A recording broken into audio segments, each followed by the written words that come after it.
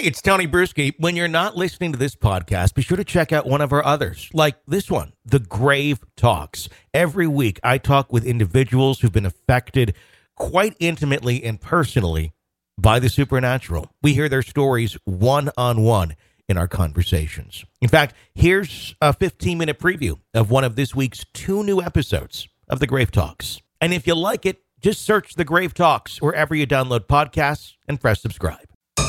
Today on The Grave Talks, Door to Darkness, a conversation with Charles Caron and Eric Paquette.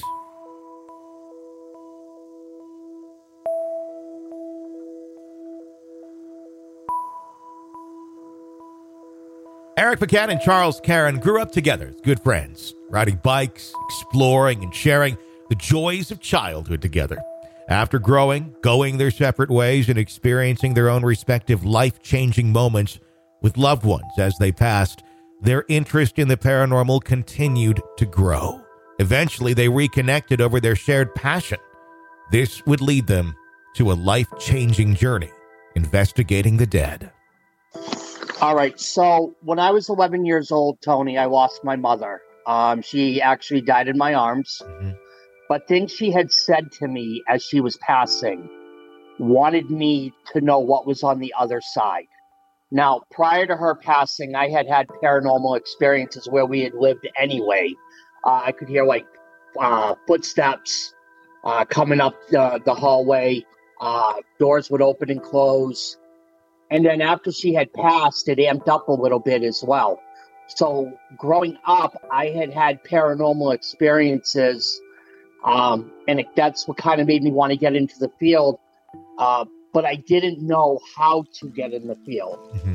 It wasn't until about 5 or 6 years ago, maybe 7, I had bumped into my best friend who I actually had gone to school with. But we had parted ways after a while. And we reconnected actually at a Walmart parking lot. And when I saw him, he had his paranormal truck. He had the paranormal hoodie on, and I'm like, "Oh my God, bro, how you doing?" He goes, "Good." And I'm like, "Dude, what is this?" He goes, "Oh, it's my own paranormal team. I've been doing it for a while." And I'm thinking to myself, "Well, if he's got any openings, I'm gonna ask him." And he's like, "Yeah, I'd be at my house at like 4:00." So I went to his house, and he's like, "The best I have is a tech manager position if you want it." And truth be told, I was like, "Well, I don't know how to run a camera. I don't know if this is actually going to work for me, but I want to be in the field, you know." So yeah, let's go with it. And from there, I learned everything that I could about it. And I love the research, and I like helping people. And that's pretty much how I got started. Sure. Let's talk a little bit about when you were younger and prior to your mom's death. You had said that you were experiencing some things in the house. Were you experiencing those things closely leading up to when she passed, or had it been kind of spread out throughout most of those 11 years of childhood? No, to be honest with you, it was spread out. Okay. Like where we were living, there's stuff I couldn't explain. Like I didn't even want to go into the basement because I would hear noises and creaks and banging.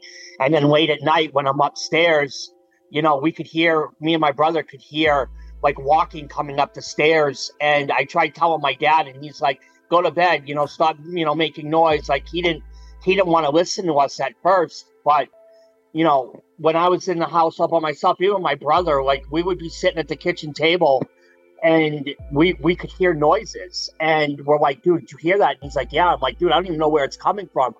And it was like all over the house, like footsteps, banging, clattering. And I couldn't even, my mom kind of understood what we were going through because she had heard it too. But trying to explain it to my dad, he was like, "Oh, you guys are just seeing things," He didn't want to kind of hear it. So, and then after she had passed, it kind of died a little bit, but it stayed a little active as well, if that makes sense. Sure. Can I ask, was your mom's passing sudden? Was it some sort of a disease or something that kind of slowly took her, or? No, she had been sick for a while, to be Okay. quite honest with you. Sure. And when I came home from school, I knew something was wrong. Yeah. Because my mom, even being on a walker growing up, she would take care of the house and everything. But being 11 years old and coming home and seeing my mom sitting on a couch, Yeah. I kind of knew something was wrong. And, that's actually a very painful day for me because she pretty much died in my arms. Yeah. Yeah. We called the ambulance to try to get her.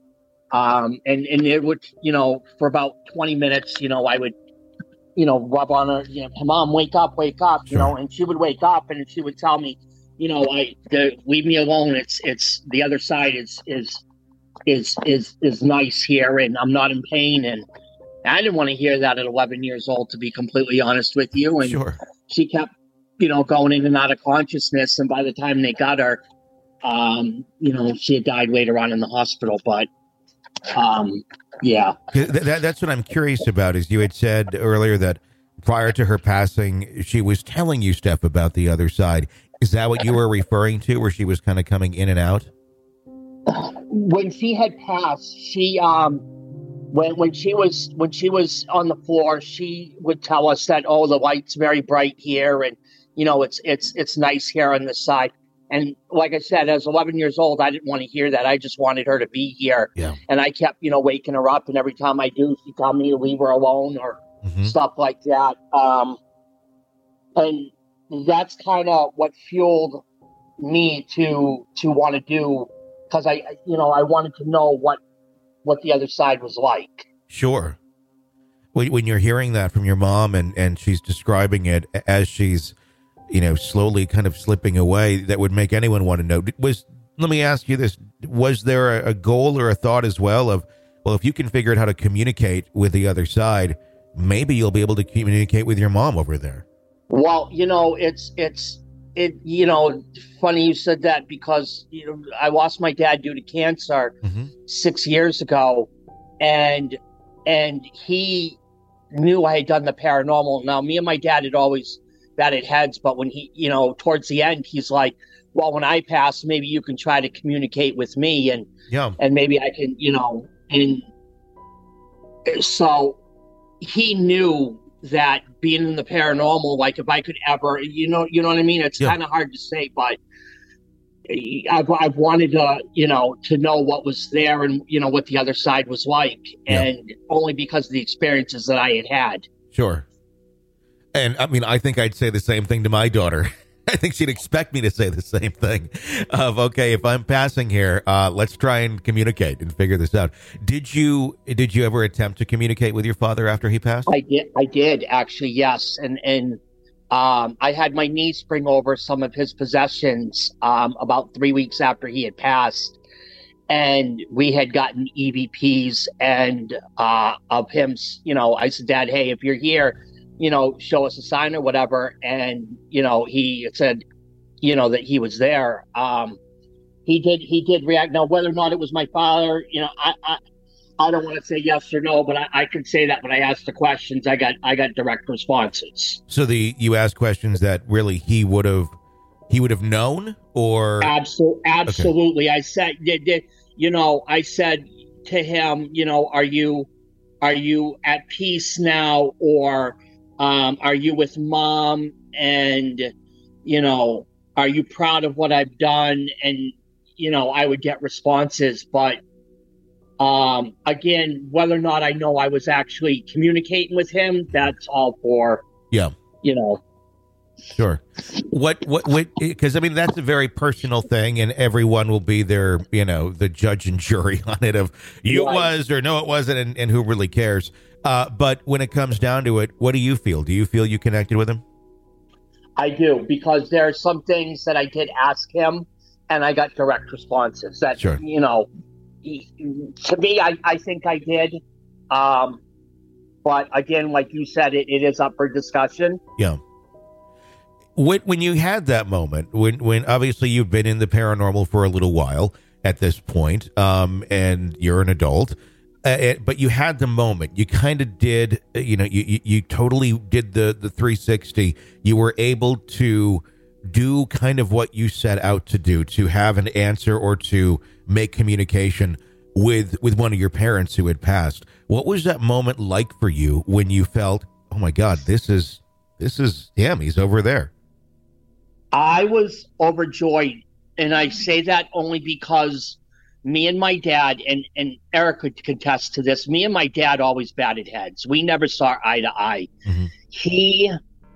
He was the strict old-fashioned type that, we didn't get along. Mm-hmm. So I was able to try to make up, 2 years with him. And, I mean, we got on good terms in the end, but my relationship with my father growing up was very hard. And, we had made peace together prior to his passing. So for me, it was an overjoyed moment because, I never got along with my father, and he never approved of anything I ever did. But in the end, before he passed, he's like, I'm glad, you found your calling, and I maybe didn't ever approve of it, but if you do what you like to do, what you love to do, and don't let anybody tell you different. Sure. And I always told my dad, Dad, I'm not doing it to be famous. I don't care if I'm ever on TV. I don't care about that. I want to be able to help people. And if somebody were to call me at 3 a.m. and say, hey, I need help, I've got a haunting, I'm going to do my best to help them to better do research and figure out what's going on so that they're comfortable in their home. And that's and he was like, you know what? And you're doing it for the right reasons. And that was the first time in 10 years that I ever had a decent conversation with my father where, he could kind of understand, where I was coming from and why I wanted to do it. Sure. And that's got to be very fulfilling to have that moment. Did you go ahead? Honestly, Tony, it was. Yeah. I hear you. I can relate in many ways where my dad's a good guy, but we don't see the eye to eye on most things. He doesn't understand most of what I do, but no. I can understand where, there's still love. You still care. It's just, you wish you had that feeling. And I'm glad you did. Did you ever attempt to communicate with your mother at all years later after her passing when you got more involved in this? I honestly, Tony, I tried, but I never got anything from it. And that's the truth. Sure. And so yeah. I haven't since, as of late, no, but when I first got into the paranormal, I made some attempts, but yeah. Attempts were made, but they don't always get us what we're looking for. Eric, right. Eric, how about you? Same question. When you look back to the beginning of all of this, when you look back to the beginning of everything, and where your interest in the paranormal gets sparked, where does it start for you? Me, it starts as a young teenager. I had saw some things. I was with some friends. We were hanging out in their buddy's house in their basement, because their basement was finished. They had TVs and stuff down there. Mm-hmm. And we kind of heard some banging. We were spending the night hanging out, and I happened to get up to go to the bathroom in the basement, and I saw what was some type of man-type shadow figure, and I mentioned it to my friend, and he never said anything to any of us. And he goes, yeah, I see him all the time. That's where my interest started in the paranormal. Now, these friends that I'm talking about are what founded his paranormal team, and this is where we're talking early, let's see, we're talking 94 to 95. I was a teenager. Mm-hmm. And we all got together and just started doing fun things. Like we'd go to cemeteries. Now, we didn't have no equipment because we knew nothing about that stuff then. Yeah.